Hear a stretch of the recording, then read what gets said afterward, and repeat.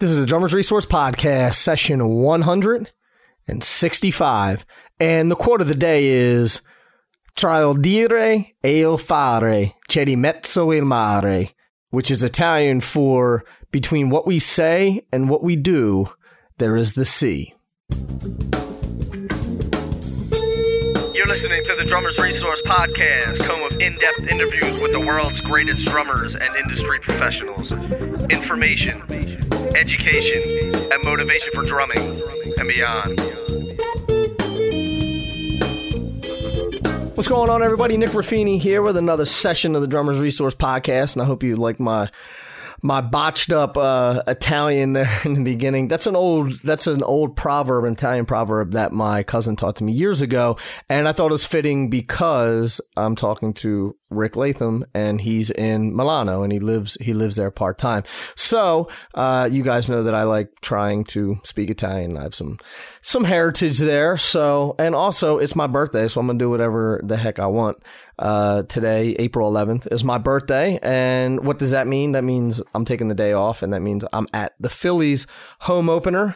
So, hopefully there's a W in the air for the Phillies. I'm a Phillies fan, and, just being a Philly fan is rough. Anyway, so let's get into this interview. This is a really, really special interview for me because Rick Latham, I studied out of his books, or I studied mainly out of Advanced Funk Studies for years, and I know so many other people have.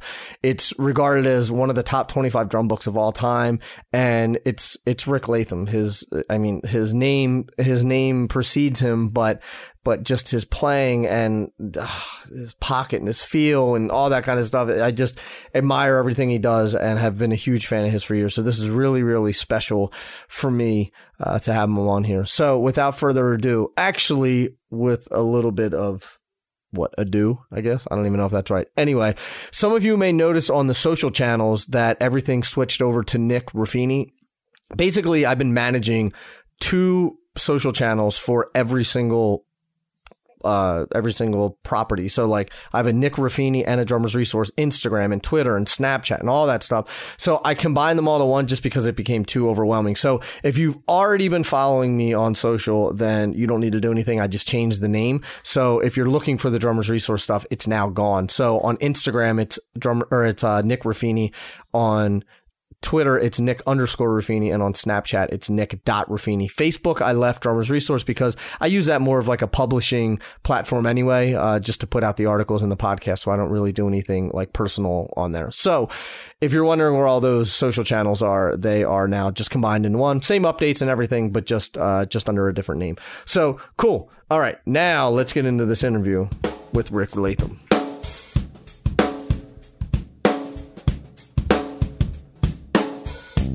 Rick, how are you, my man? Thank you so much for doing this. I appreciate it. I'm good, Nick. Thank you, man, for calling, and ciao from Milano. Ciao from Milano. This is cool. We were just chatting off air about your living in Italy part time of the year, and got a place in LA and got a place in Italy. So we're going to talk all about that, about how you actually ended up there and all that kind of stuff. Okay, very good.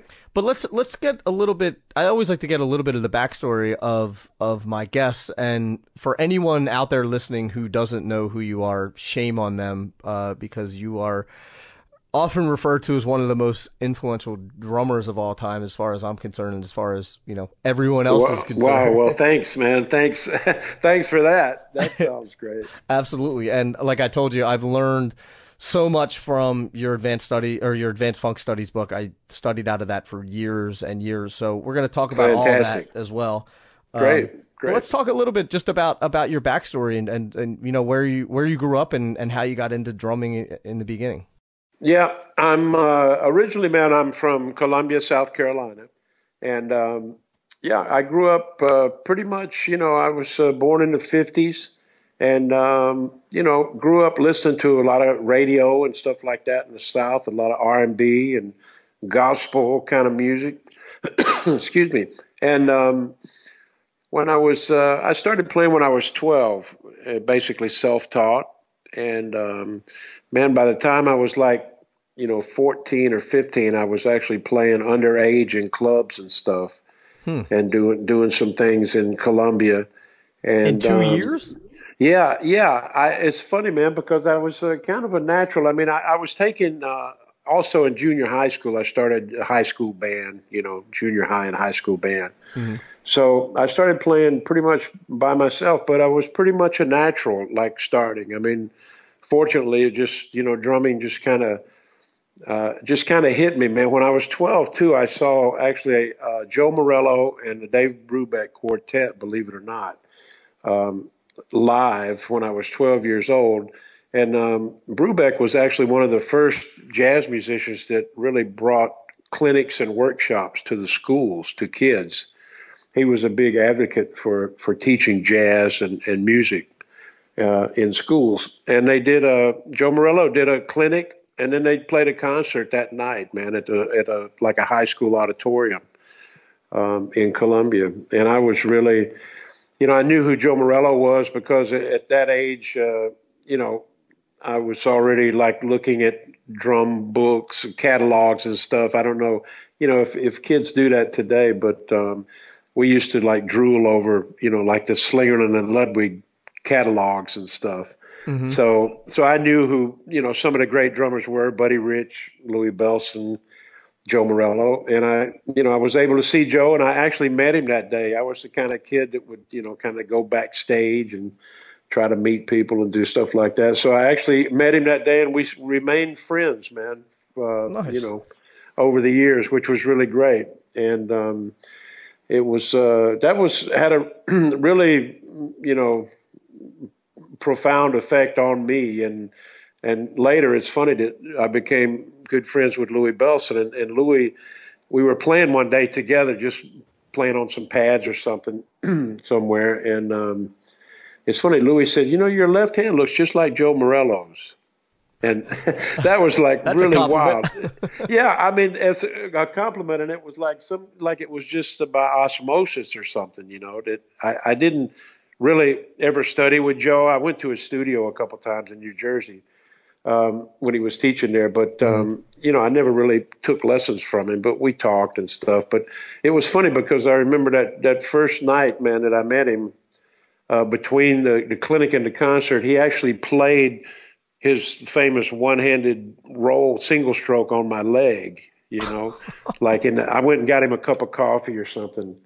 And we just started talking about drums, and so that's how I was the very start. And then, the high school band, I just was, again, I played along to a lot of records. And at that time it was, like classic rock and stuff happening. And by the time I was, in the 60s and stuff. And then, again, high school band, I became really involved in marching band and rudimental stuff. I really fell in love with that.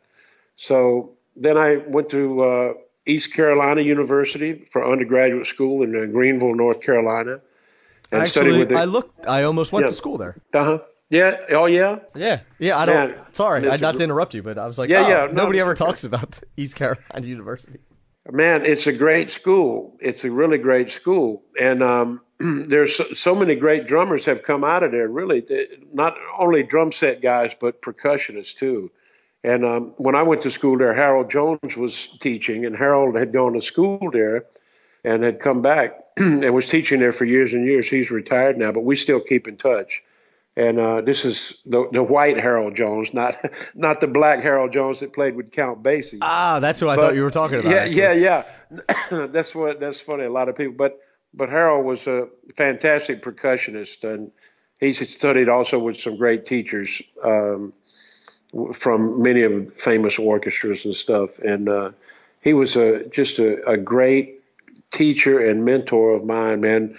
I studied mallets and timpani and snare drum with him, and it's very funny that I never really studied drum set. He had a drum set in his office, man, and I was the only person that ever played it. I would play it like before my lessons and stuff. But I would play marimba. I was really into marimba and vibes and timpani, and playing in the symphonic wind ensemble, the orchestra. And he was just a great teacher, man, and just a great musician. And later, after that, I went to graduate school at North Texas. I was able to get a full scholarship and actually a teaching assistantship at North Cool. Texas. So due to the great training that Harold gave me, I was able to get a full scholarship and actually, made money for teaching undergrads while I was working on my master's, and studied there with Robert Shatroma, Ron Fink, and there were a couple of drum set guys. Jim Hall, who I studied with, Henry Oxdale was another guy teaching there. Ed Sof is there now. Yeah. And I think he's getting ready to retire. But and also it's interesting that at North Texas, it was called North Texas State at that time. Now it's called the University of North Texas. I was playing with the lab bands and the percussion ensemble, again, the symphony orchestra. I was writing for the drum corps. Man, the marching band has a killer. The North Texas State drum line is killer. Well, I was going to ask about the entire school.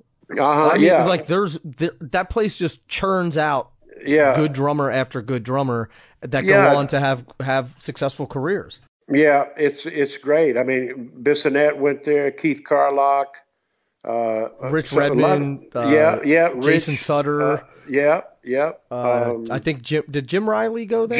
Jim, yeah. And there's also Ray Brinker. I don't know if you guys are familiar with Ray, but Ray's a great jazz drummer. I'm not familiar played with Tierney Sutton, jazz singer. Yeah, and Ray's a great guy. He's out in L.A. Randy Drake, Rusty Wells, a lot of these guys, Brad Dutz, percussionist, was some of these guys were in my percussion ensemble. That's really funny that I was conducting while I was teaching there. Really funny. Crazy. But it's a great school, and known for its jazz department. It was actually the first school, I think, in the country to offer or to have a jazz degree. So. And I think they're the only school band to ever put out a Grammy Award winning record. Maybe so. The lab bands. Yeah. It's amazing. Yeah. It's a great school, man. And actually, Mark Ford, that is the percussion. I think they call it the director of the percussion department. He went to East Carolina as well. Oh, did he?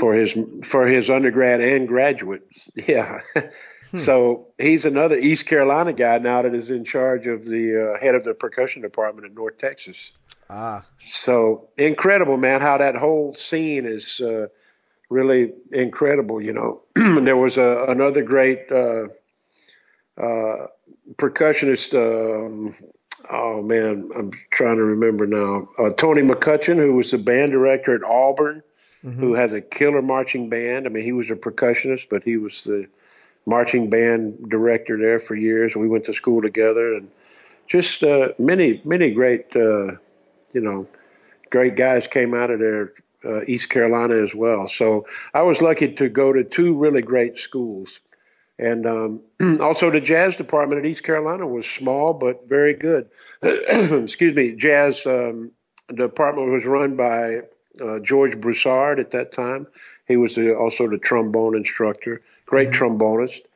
And that's where I met actually Bill Watrous. I went on to play with Bill Watrous' band for a little bit.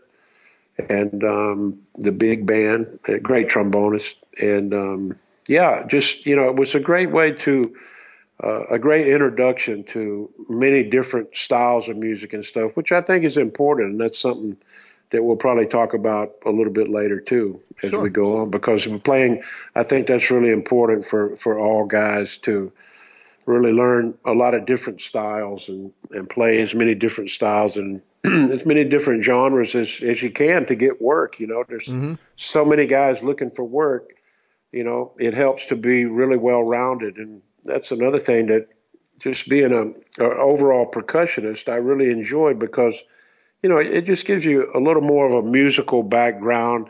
Not that drum set is not, but it just, you learn a lot by playing in a symphony orchestra and, backing up singers and other instrumentalists, playing musical shows. And, I did all that stuff growing up, and which, a lot of guys may not have the chance or opportunity to do that now. But when I was coming up, that was important to learn how to read a book in a pit orchestra and backup singers on the fly and know a bunch of jazz standards, no rock tunes, no R&B tunes, no Latin tunes.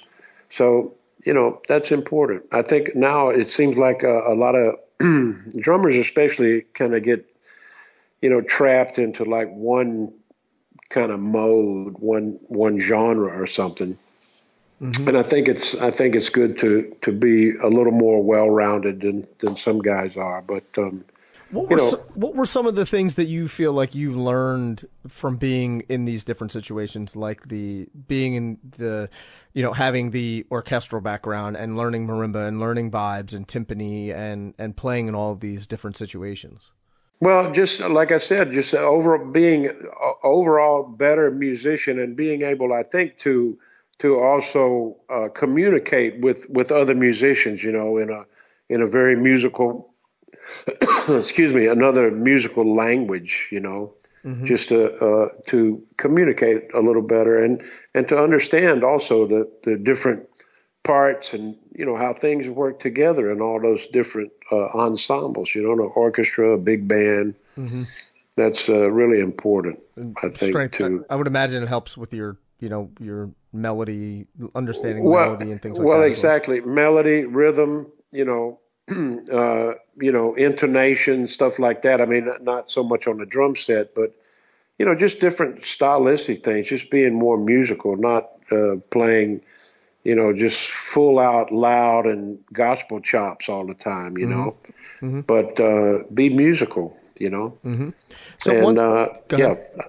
No, I think that's basically just kind of in a nutshell, just to be more musical and understand many more aspects of music than just playing the drum set. Right.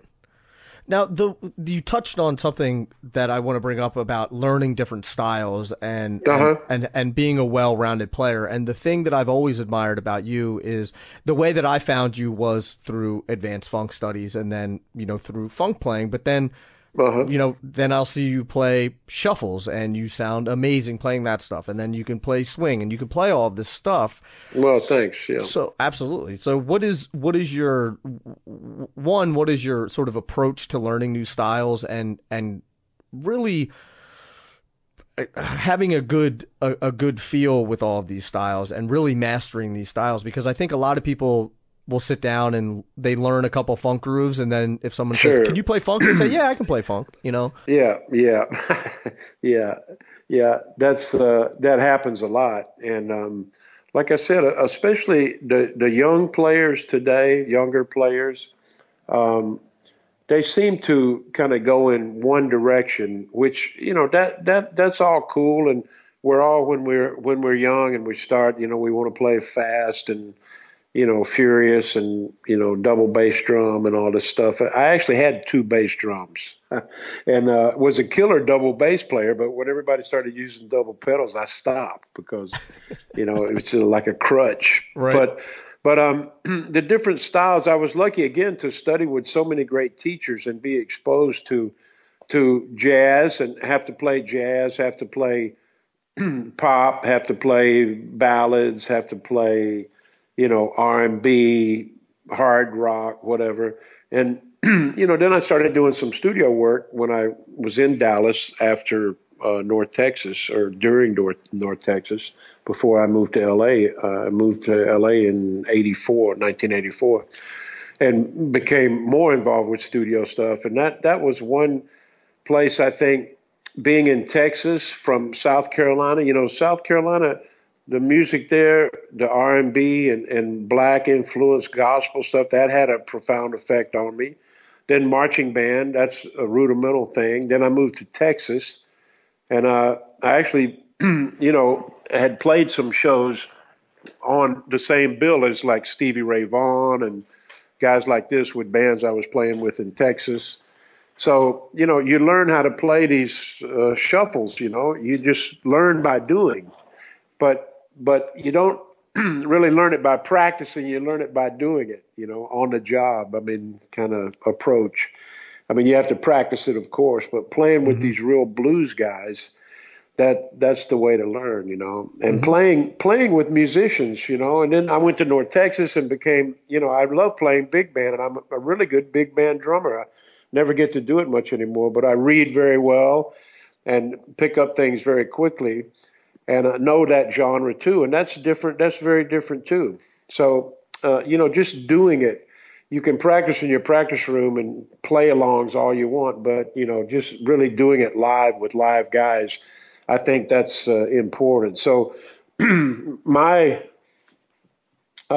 suggestion would be to try to find a way to play all these styles live with somebody.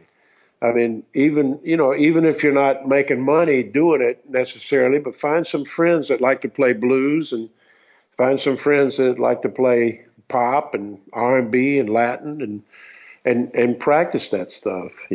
There's nothing better than doing it, and doing it with guys, and try to find guys that can do it well, and sitting in, I used to try to sit in with as many bands and people and places that I could. That's something else. It's, that really separates the men from the boys too, man. When you go to a jazz club and they ask some guy to sit in and he's never played swing before, right. That's can be a daunting task. Sure. But it can also make you learn it, Baptism by fire. Yeah, exactly. That's exactly right. And that happened to me too, when I was younger. And it only happened once though. And then I said, okay, I'm going to learn this. I'm going to learn it and come back and do this better. And that's one thing that I was exposed to some great things. And I was able to be exposed to several things just because of the places I grew up and the places I lived, Mm-hmm. Sure. So I think it's, just really trying to do it. Again, practicing in your practice room is great. And don't get me wrong, guys that listen to this podcast, that, I'm not saying don't shed and don't practice and don't do play-alongs. Those are great, but get out and play with live, real guys as much as you can, even for fun. Just, if you can find some guys that play the style of music you are seeking to be better at, or, be good at, go for it. Sure. So sort of staying on the same topic, and Sure. This is something that I've had issues with, as a younger player, and I know that people ask me this a lot too, so I want to get your opinion, because everybody's opinion, this is different. But so if let's just say I'm learning shuffles, or I'm working out of your advanced studies book, or advanced funk studies, or something like that. And okay, I do exercise, 1 out of page 7 of your book or something like that.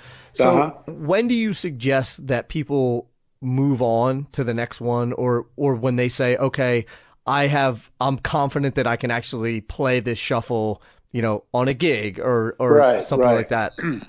Well, that's something else too that's interesting, because you mentioned the books, and both of my books, Advanced Funk Studies and Contemporary Drum Set Techniques, they're very different. When I wrote the funk book, and I actually wrote that Advanced Funk Studies when I was going to North Texas, and finished it after I left the school, but the teachers all really encouraged me to write that book, because I was showing up at these lessons, and that was during the time, man, that was like 73, something like that, where it was North Texas 77 to 79, my 2 years there for my master's. But when I was going to college, 73, starting 73 to 77, my 4 undergraduate years, Steve Gadd, David Garibaldi, that whole thing, Harvey Mason, that whole thing was with linear, was kind of evolving. Right. And I really became really just enamored with that whole style. I love that linear style, and related it so much to rudimental playing. So both of those books, the Advanced Funk Studies, it was just actually a lot of licks that I came up with that were kind of stylistic at that time.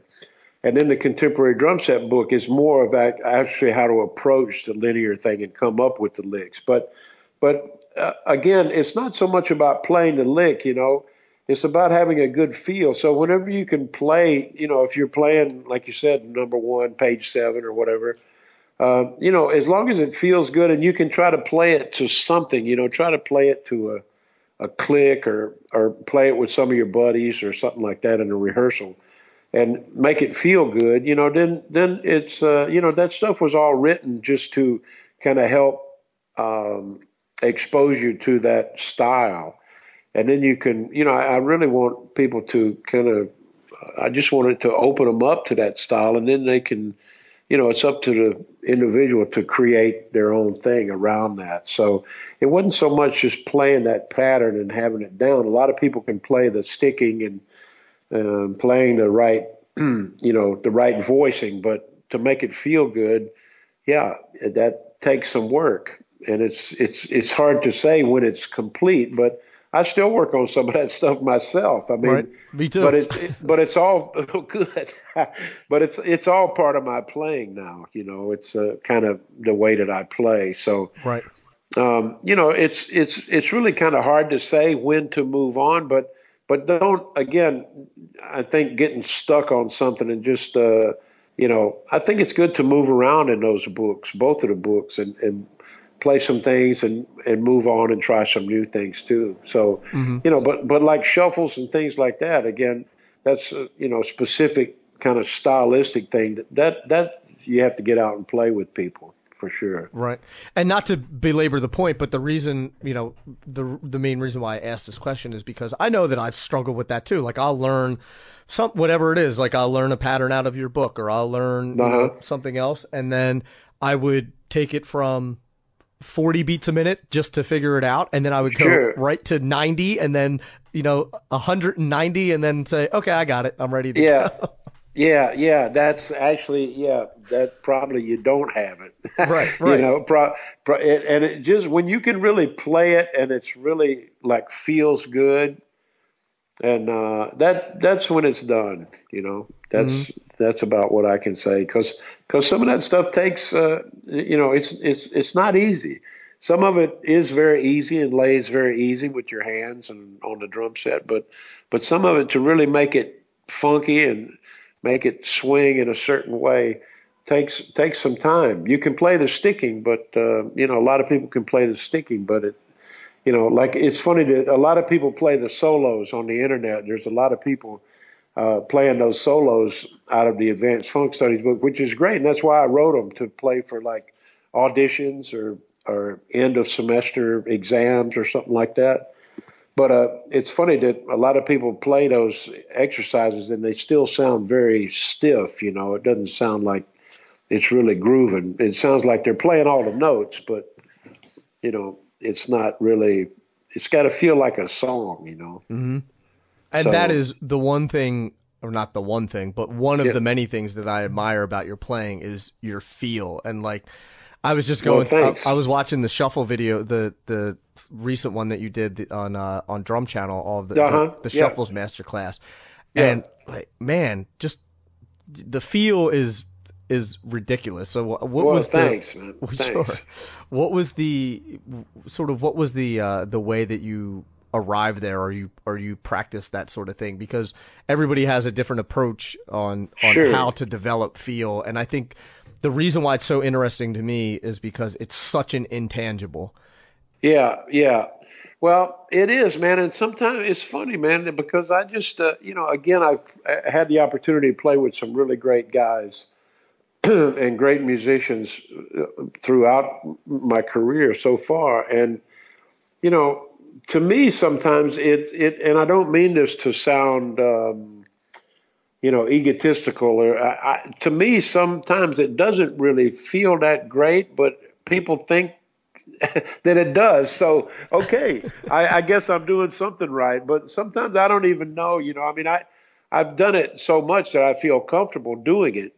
But but it's not something that I'm really conscious of. It's just the way I feel. I think certain people really do have a special, like Bernard or Gadd or Jeff Porcaro. I mean, and I'm not comparing myself to those guys at all, but I'm just saying, some people just have a feel. And, maybe my feel for the shuffle is good, and I mean feel in general, not just your shuffle feel. Yeah. I understand. And I appreciate that, man. But I mean, my feel is my feel. And it's something that obviously I did practice it, but I don't know if there was ever a time when I said or still say that it's done. that feels good. I always think it can feel a little better, to be honest. I mean, sometimes I hear some playbacks or something and it feels good. And I go, yeah, that's cool. Everybody's digging the track and stuff. But I still hear some little things sometimes that, maybe I could do better. But thank you for that. And I have gotten a lot of gigs because of that, because people, like my feel. So it is such an intangible, like you said. It's it's really funny, man, that some really great players like the guys I just mentioned, like, they can hit a drum one time and it sounds different. Yeah. It's really funny. That's really very interesting. And I've seen that a lot, and I don't know how to describe it, and I don't even know how to, if you work towards that. I don't know. I think it just somehow comes out eventually. People have to develop their own stylistic things, and that's something too that I encourage everybody to try to find. A lot of it is not so much the technical feel, but it's the sound and everything. Everything is so. Just trying to think of the right word. I don't, there's everything has an effect on you. Sound, the visual thing, the physical thing.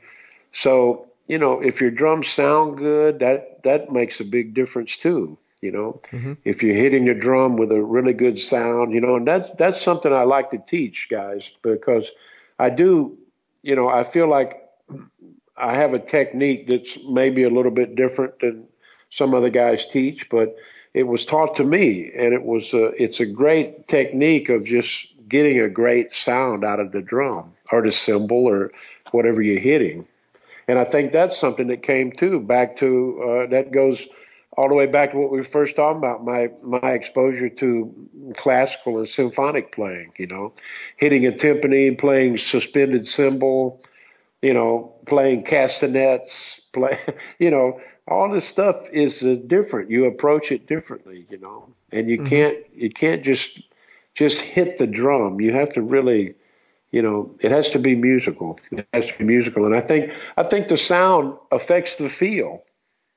Yeah. The overall, feeling of what's happening. So that's, I don't know if I really answered your question, but I hope I gave a little insight as to what to do. But it's important again that people try that, and I encourage everybody to try experiment with cymbals and sticks and drum heads, and try to really find something that makes your signature sound. That's another thing I use a lot, that term in clinics, and because there's a lot of drummers. There's a lot of drummers, playing the same licks and same things that we all practice. But what's going to set you apart, from the next guy? Mm-hmm. So that's something to think about too. Mm-hmm. And to piggyback on a little bit about what you said with the visual and how the kit feels and things like that. I've definitely sat behind a kit that sounded like crap, and I felt like I couldn't play anything, and I felt like I was the worst drummer in the world. And then I've sat behind a kit that sounds really good, and I feel like I can play anything, and I can't play a wrong note. And I don't know if it's psychological or not. It does affect you though. It is psychological, and it affects you for sure. Mm-hmm. I agree. It's really, and some I've sat behind some great players' drum kits that you wonder how they play it, and they sound great, and it's really funny, and vice versa. Then you sit behind a really drum set that feels really great, but the guy playing it didn't sound so great, Mm-hmm. So it works both ways. It's very interesting. That is interesting, but the setup is important too, and ergonomics and all that stuff. That's another thing I like to talk about. Teaching, not only really the physical aspect of technique, but sitting and feet position, and this is all really very important. So we talked a little bit about the way that you teach, and then I'm guessing as a teacher that you have recommended ways that people practice as well. And Sure. Again, another topic that everyone has a different approach. So I like to hear everyone's approach to practice. So what's your personal approach to practice, and what do you suggest that other people do for practicing? Well, you mean, excuse me, just general practicing? Sure. Yeah. Well, I always start, I play every day. I mean, I play the pad at least every day if I can't play the drums. And, I think it's important to warm up your hands and stuff, stretch a little bit.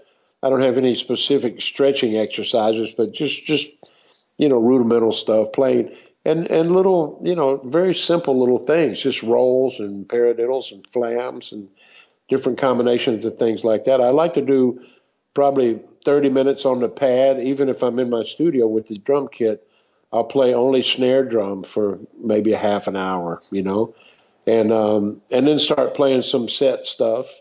And, just grooving, or maybe put something on and play to it. But I think it's important that I think the main thing about practice is to do it, on some kind of routine schedule, and try to do it every day. I think that's important.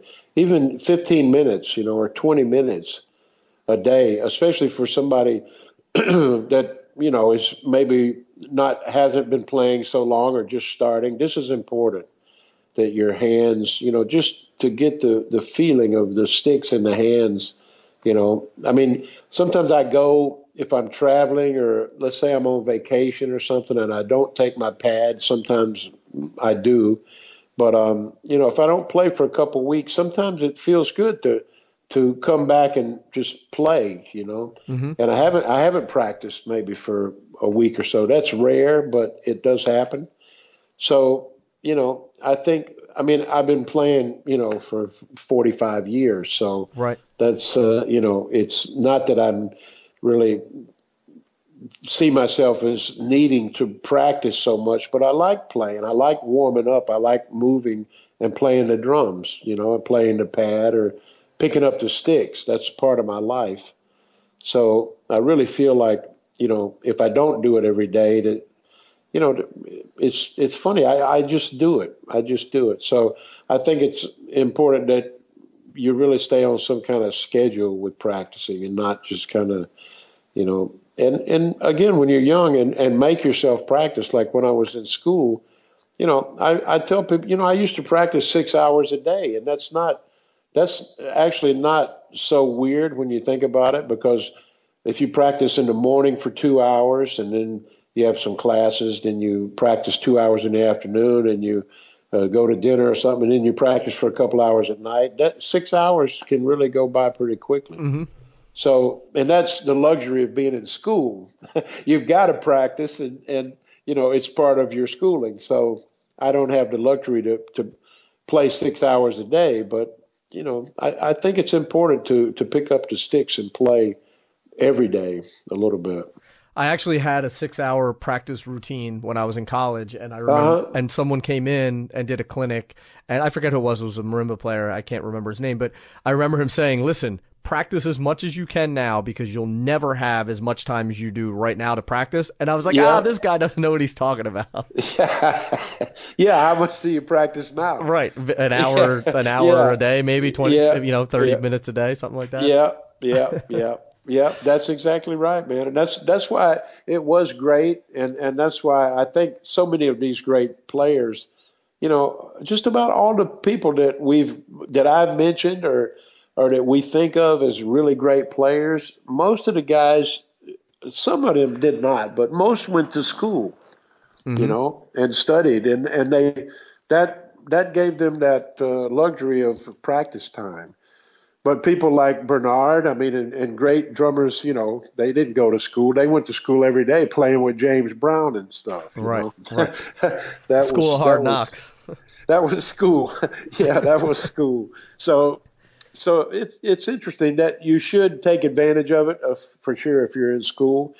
And I see a lot of people not doing that. I see some guys going to school now and they're not practicing very much. I don't even see how you could not do that, but yeah. it does happen. But that's the luxury for sure. Yeah.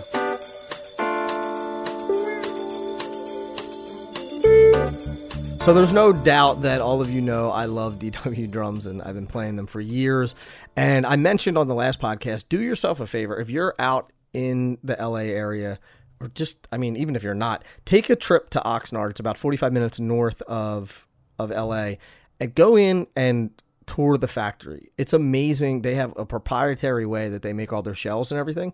And just watching how they make these drums is amazing. Not only that, you can interact with the people there, and you'll realize that it's just a really close-knit family over there at DW. So do yourself a favor, go check them out in Oxnard, or check them out at dwdrums.com. But you got to get the full experience if you go there. So do yourself a favor, go to Oxnard and take a tour. It's I don't know if it's free or not. I think it's free. Anyway, go check it out. And you can visit them at dwdrums.com. Well worth the visit, I promise you. This session is also brought to you by Sabian and their new XSR cymbal. So I could tell you all about their award-winning technology and their B12 bronze and all of that stuff. That doesn't mean anything to me, and I don't know what it means to you. But here's something that you need to know, that these are super high-quality, professional-grade cymbals at a price that you can afford. And at the end of the day, what else do you need to know? For more info, head over to Sabian.com/XSR. All right, let's get back into it with Rick Latham. So you had mentioned that you've been doing this for 45 years, and along your storied careers, I'm sure that you've had some really high highs and some low lows. And I think the best thing about having these low lows and these failures is that you learn something from them. So sure. What's maybe a point in your career or something that happened to you that was either a failure or some sort of low that you really learned from that you can sort of impart some wisdom on the listeners about? Well, I can't really, not that I haven't had some real lows. I guess every musician does at some point, but I can't think of one instance. There were just times where I wasn't probably working as much as I would like to, and probably felt like maybe that nobody wanted me, or felt like I wasn't good enough or something for some reason, and or maybe didn't get an audition or something like that, But that that's probably those times were the ones that I maybe became the most down and questioning, am I doing the right thing or whatever? Sure. And I can't really put my finger on it, but it's going to happen at some point, probably to everybody. And I've been lucky. I'm a pretty positive guy, I think, and I've been lucky enough to, be able to meet people, and I like people. I like traveling. I like doing different things, and that's another thing too. Again, back to playing different styles and doing different things. If you get locked into one thing, sometimes I think you're probably set yourself up more for more obstacles, because you're kind of, like a horse with blinders, Sure. So you don't see all the opportunities that may be out there. So, sometimes I had to change directions maybe and go do some other kind of gigs that I maybe didn't think I wanted to do at first, and that put me in a different situation. Mm-hmm. So I think it's, it's good, even if you do get down or you feel like, you're not cutting it somehow, or, that you do really take a look at yourself and figure out what you could change, to make it better. Because, I think it's up to the individual. It's all up to you to stay positive, Mm-hmm. And more than I. You've been doing this a lot longer than I have, but it's a roller coaster, Yeah, and it sure is. It's a tough business, and it is for everybody. I think and now especially, man, I think over the last, especially let's say the last 10 years and maybe even the last 15 or 20, things have been changing a lot, with the not only the internet, the accessibility of music, the pirating of music. It's funny. I just got a thing today about actually from Alfred Publishing, some websites, that were selling download copies of my books illegally, So wow. Yeah, so things happen, but you have to you have to really kind of just, again, make things happen too. Mm-hmm. And the business is changing a lot. There used to be no way to do that, like 20 years ago. You bought the book. Mm-hmm. and now, you can download it, right, for free, or somebody's album or something. So, this has caused some problems, and also studio business, the studio, the budgets and things have come down quite a bit. So, I think that's another thing that you have to kind of find different ways in the business to stay active. So that's one reason too that, I love playing, and I have a great trio with these guys in Italy, and we play festivals and theaters and clubs and stuff. I love doing that. I still love playing. But, I also love teaching, and I also love doing clinics and stuff. I love writing articles, and I still try to do all of that stuff. Some musicians are resistant to some of those things. And, I think I pride myself in being able to do all of those things. And I feel like I'm a good clinician, a good teacher, a good performer, a good writer, a good producer. I like to try to do all those things. So, that keeps me busy. Sure. And I think that's something important too to guys today. Don't just, again, go in one big direction. I mean, it's good to have goals and set goals and reach your goals by all means. And I don't mean not to have goals, but to broaden your scope a little bit, try to do many things, because there's a lot of great things you can do in the musical world, the drumming world. Mm-hmm.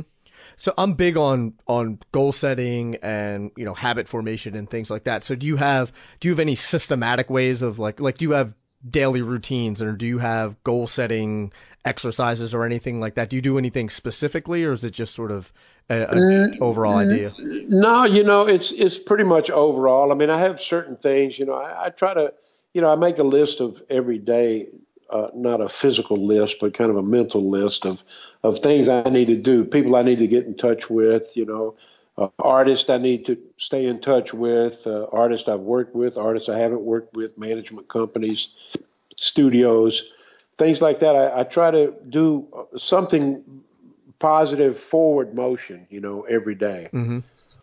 And, and being, I hate to sound corny, but, being a nice guy, man, and do unto others, this is one of the, most fundamental things in life, I think. And I think that has a lot to do with the things that happen in your life as well. I'm a big fan of karma. So yeah. I just treat people how you want to be treated, and exactly. Be genuine. Exactly. And that does come back to you, man. Mm-hmm. That's for sure. I'm a big believer in that myself. So how do you feel about the shift of where everything is going with with music and all that, are you obviously not, you're not for, the fact that you can download your book without paying for Sure. it. Yeah. I don't need you to answer that, but how do you feel just about the overall shift? Do you think that it's good for music, or do you think it's bad for music? Well, I think it's good and bad. It's excuse me, Nick. I'm really sorry. I told you I had this allergy thing happening. No problem. So all you guys hear me coughing and sneezing and wheezing and stuff. It's just started here, allergy season in Milan, Italy. But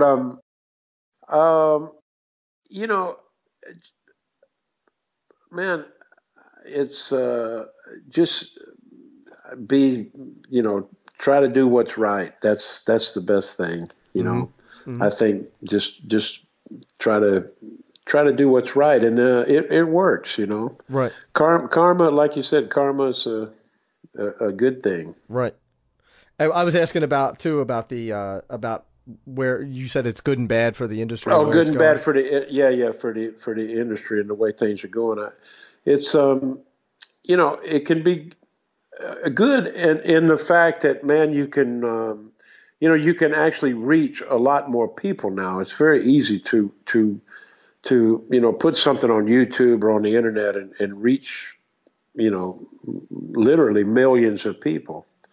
Mm-hmm. And that's great in a way, but there's also ways that people can give away millions of ideas and things that took somebody a long time to to put together. So I love technology. I have all the studio gadgets and iPhones and computers and all this kind of stuff, and I love technology, but I still think there's something about the art of making music and making music live and stuff that still will never die. Mm-hmm. I mean, YouTube is great, but going out and hearing a concert is much more, to me, much more fulfilling to feel that stuff happen live. So, YouTube and all is great, and I put a lot of videos up too, but I do it for the hoping that I can give somebody some information. Mm-hmm. Mm-hmm. I'm not saying look at me. I'm saying here's something to try. Check this out, guys. Right. You might enjoy this, and sometimes it is something funny. I say well, check this out. I can do this at 340 BPM with 1 foot. But just as kind of funny kind of thing. But I think that, again, educationally, it's great that you can reach many people. These podcasts, I mean, look at what we're doing here. It's great that people can hear these interviews with different artists all over the world. Mm-hmm. That's a good thing. That's a good thing. It's amazing. Yeah, it's really amazing. We were just a friend of mine. Excuse me. A friend of mine was passing through Milan, and he's a friend of mine that I used to play with in Dallas in a band in Texas. And we were walking down the street the other day, and actually going to see the Leonardo da Vinci's Last Supper painting. It's 5 minutes from my apartment here in Milan. Awesome. And it is awesome to look at that, man. And we were walking down the street and saying, what would Leonardo and these guys say about cell phones? We're picking up this thing and everybody's looking at these little tablets and stuff. I mean, that is such a trip, Mm-hmm. That's the technology has, we've seen just in our lifetimes, man, so many great, great things. And it's unbelievable, Mm-hmm. I mean, look at the hi-hat, how it started, the low boy, this is pretty ridiculous now. Yeah. Like triggering and all that kind of stuff. Yeah, exactly. And I'm into all that. And I was into all the electronic stuff when it all started. But now I really do really like the acoustic drums. I mean, I don't have electronics myself anymore.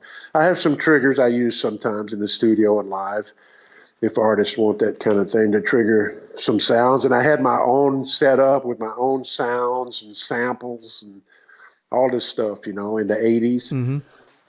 And, now I just like the acoustic drums, back to basics, Yep. And but technology is great, man. But, use it sparingly. I like to say. Yep. So we talked about, that you have to always be adjusting and changing and really reevaluating what's going on, and now you were on the East Coast, you moved to LA, and now you live in Italy. So let's talk about really what spawned that move and sort of what direction and what you're working on now. Sure. Well, like I said, I've been in Milan now for about 2 years. And it's funny because my wife is Korean, from Seoul, South Korea. She's a fashion designer. She has a business in L.A., and we met in L.A. I was playing, I toured with Edgar Winter for about 10 years, and I worked with Quincy Jones when I first moved there. I did some movie soundtracks and stuff. And then for the last 10 years, I was playing with Juice Newton, pop country artist. And it's funny that Juice, it's really interesting. I just want to say her Angel of the Morning, I don't know how many guys listening to this would know that tune, but very big hit in the 70s. And that's used in the opening scene of Deadpool now. Oh, really? That's really crazy. Yeah, it's a great boost for Juice. It's really great. Unbelievable, because it's such a juxtaposition, that very melodic love ballad and all this destructive stuff going on in the background. It's pretty interesting. But it's funny that I was traveling to Europe. I started traveling to Europe more and more, like over the last few years, and I would end up being here maybe 6 months out of every year. So my wife and I decided, maybe we should get an apartment here, and that way I don't have to go back and forth so much. So we chose Milan. I mean, she's a fashion designer. This is like considered the fashion capital. So she loves Milan. She still got her business in LA, and we travel back and forth. So I've got a great trio here with some Italian guys, guitar and bass player.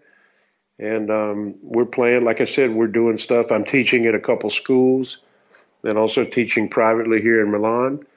I'm playing with a couple projects in Germany. I still work with some producers and songwriters in Germany. And, still doing clinics and my master classes and stuff around the world.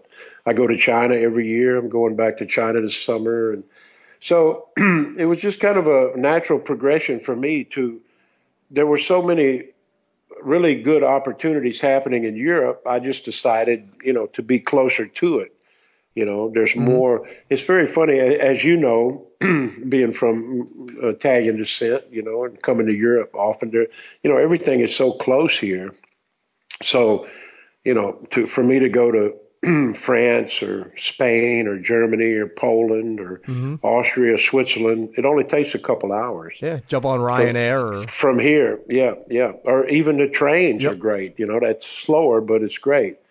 And I love history. So I just, I feel very at home here. It's funny that a lot of my American European friends that are from Europe that live in America now, they've always said, man, you're not the typical American guy. You're much more European than, and it feels good for me here. I love America, and but I love Europe too, and I love history, and we all came from here. Yeah, all the American guys, all our ancestors were from somewhere else. Yep. So it feels good to me, and I like. Again, the opportunities. I like things were going great in LA, but there were just more things here.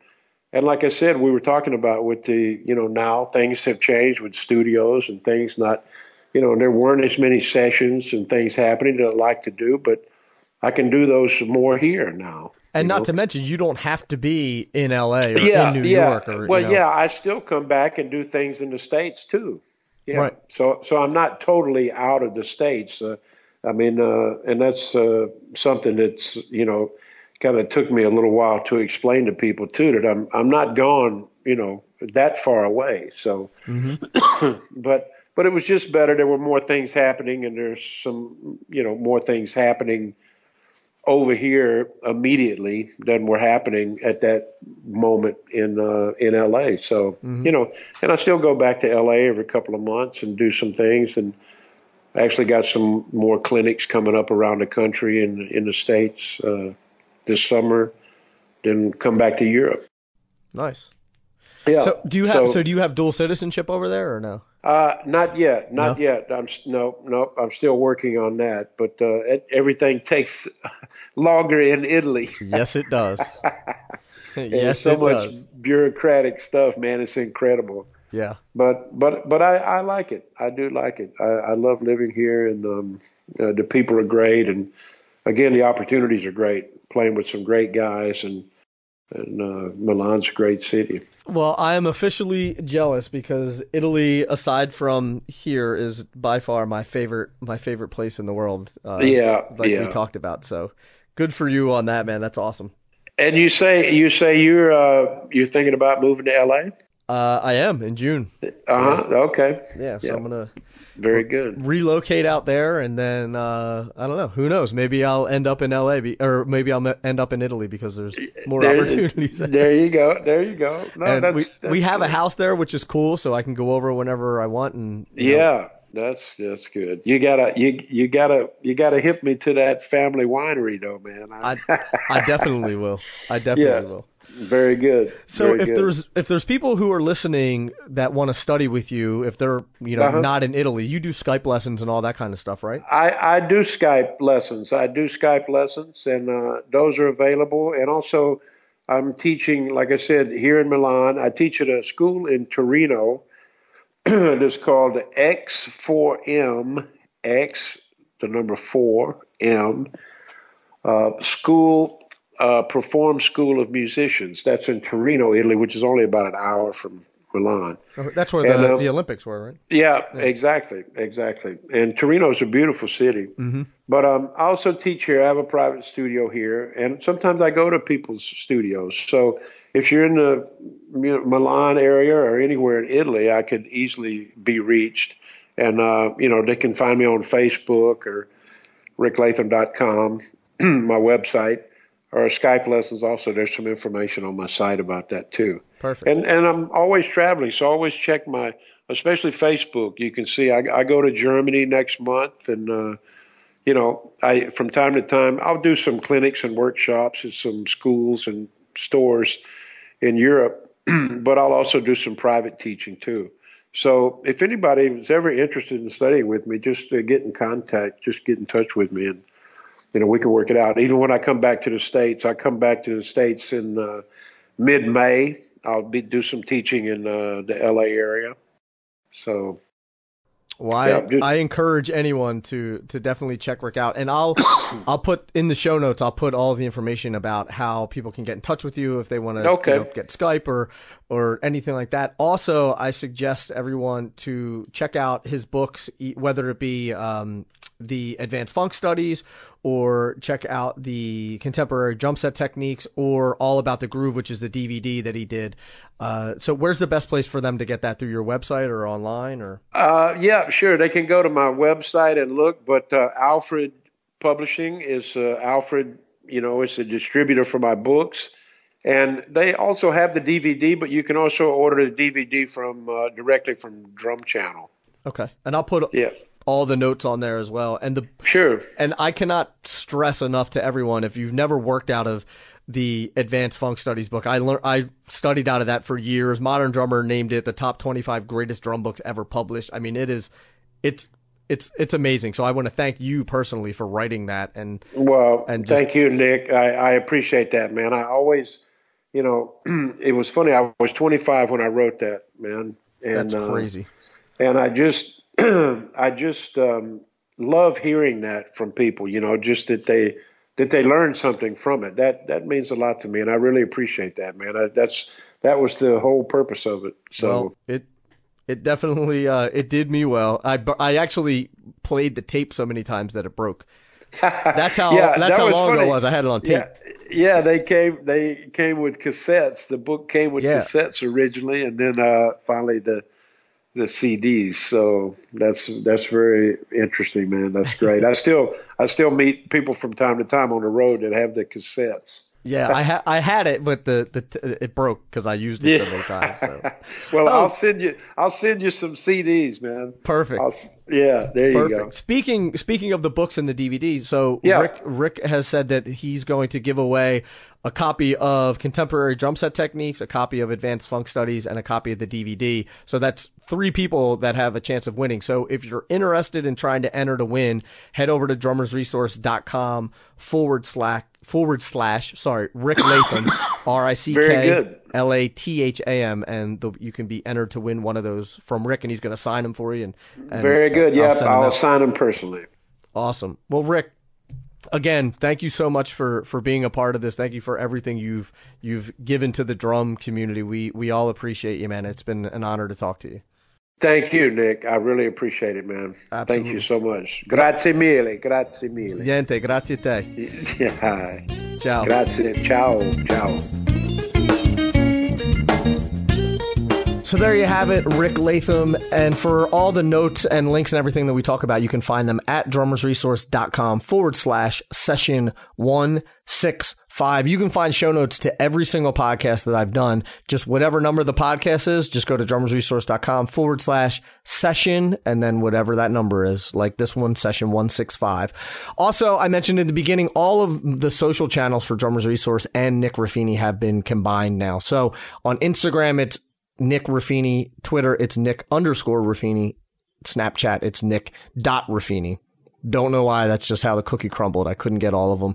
And I couldn't just get Nick Ruffini. And Facebook is still going to be Drummers Resource because I just use that to publish the articles and all that stuff. So cool. I hope everybody has a good day. Thank you so much for listening, and putting out 165 on my birthday is pretty amazing. So go Phils if you're a Phillies fan, and if not, that's all right. As long as you're not a Yankees fan. All right. Talk to you soon. Peace.